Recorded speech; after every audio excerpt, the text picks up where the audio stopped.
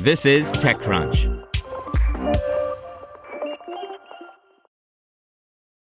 For the ones who work hard to ensure their crew can always go the extra mile, and the ones who get in early so everyone can go home on time, there's Grainger, offering professional-grade supplies backed by product experts so you can quickly and easily find what you need. Plus, you can count on access to a committed team ready to go the extra mile for you. Call, click Grainger.com, or just stop by. Grainger, for the ones who get it done.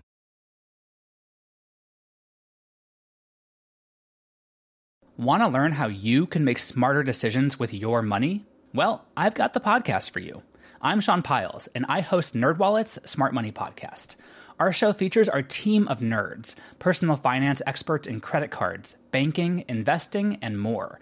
And they'll help you make the most of your money while cutting through the clutter and misinformation in today's world of personal finance. You'll get clarity on strategies to help you build your wealth, invest wisely, shop for financial products, and plan for major life events. Listen to NerdWallet's Smart Money Podcast wherever you get your podcasts. This is TechCrunch. Here's your Daily Crunch. Coming up, the latest from YouTube Shorts, Ford's EV ultimatum, and TikTok's biometric data drama.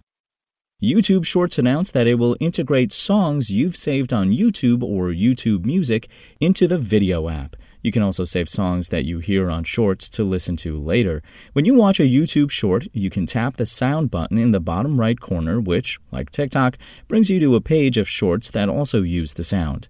Now, a save icon will also appear on that page, allowing you to revisit the song later on YouTube or YouTube Music in a playlist called Sounds from Shorts.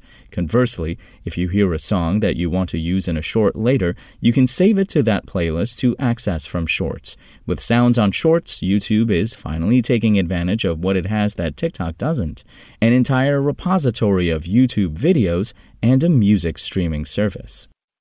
Up next, Ford has given dealers in its 3,000-strong network an ultimatum and a deadline. If they want to sell EVs, they'll need to invest their own money into the endeavor, meet other selling standards, and add fast charging at their locations. Dealers will have until October 31st to decide to buy in. If they do, they'll be authorized to get in on Ford's Model E business starting January 2024. Those who don't can stick with Ford Blue, the automaker's internal combustion engine unit. The new standards, first hinted at during the company's second quarter earnings call, are part of a strategy Ford shared Tuesday at its national dealer meeting in Las Vegas. Ford is positioning the move as a chance for dealers to empower themselves and increase sales dramatically. And last year, TikTok quietly updated its privacy policy to allow the app to collect biometric data on U.S. users, including face prints and voice prints, a concerning change that the company declined to detail at the time or during a subsequent Senate hearing held last October. Today, the tech company was again asked about its intentions regarding this data collection practice during a Senate hearing focused on social media's impact on homeland security. TikTok's earlier privacy policy change had introduced a new section called Image and Audio Information under the section Information We Collect Automatically. Here, it detailed the types of images and audio that could be collected, including biometric identifiers and biometric information as defined under U.S. laws, such as face prints and voice prints. The policy language was vague, as it didn't clarify whether it was referring to federal law, state laws, or both, nor did it explain why exactly this information was being collected or how it might be shared. Noting that everyone has their own definition of what biometrics means, TikTok Chief Operating Officer Vanessa Pappas claimed TikTok did not use any sort of facial, voice, or audio or body recognition that would identify an individual. Now let's take a look at what's going on in the world of startups. Kojo, a startup that aims to help construction companies in the U.S. manage their materials supply chains seamlessly, has raised $39 million in a Series C round of funding. Founded in 2018 as Agora, the startup rebranded to Kojo and expanded from serving just one construction trade, electrical, to 8, including mechanical, concrete, drywall, roofing, flooring, site preparation, and self-performed general contractors. GroundCover, a performance monitoring platform for cloud apps, announced that it raised $20 million in a Series A round. The new capital brings the startup's total raise to $24.5 million, which will be used to raise awareness of the platform.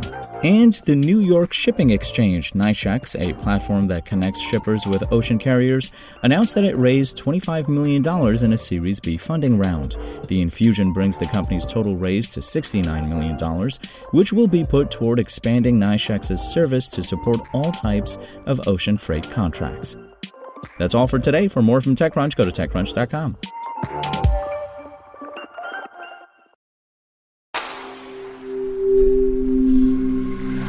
Spoken Layer. Hello, it is Ryan, and we could all use an extra bright spot in our day, couldn't we? Just to make up for things like sitting in traffic, doing the dishes, counting your steps, all the mundane stuff. That is why I'm such a big fan of Chumba Casino. Chumba Casino has all your favorite social casino-style games that you can play for free anytime, anywhere with daily bonuses. That should brighten your day a little.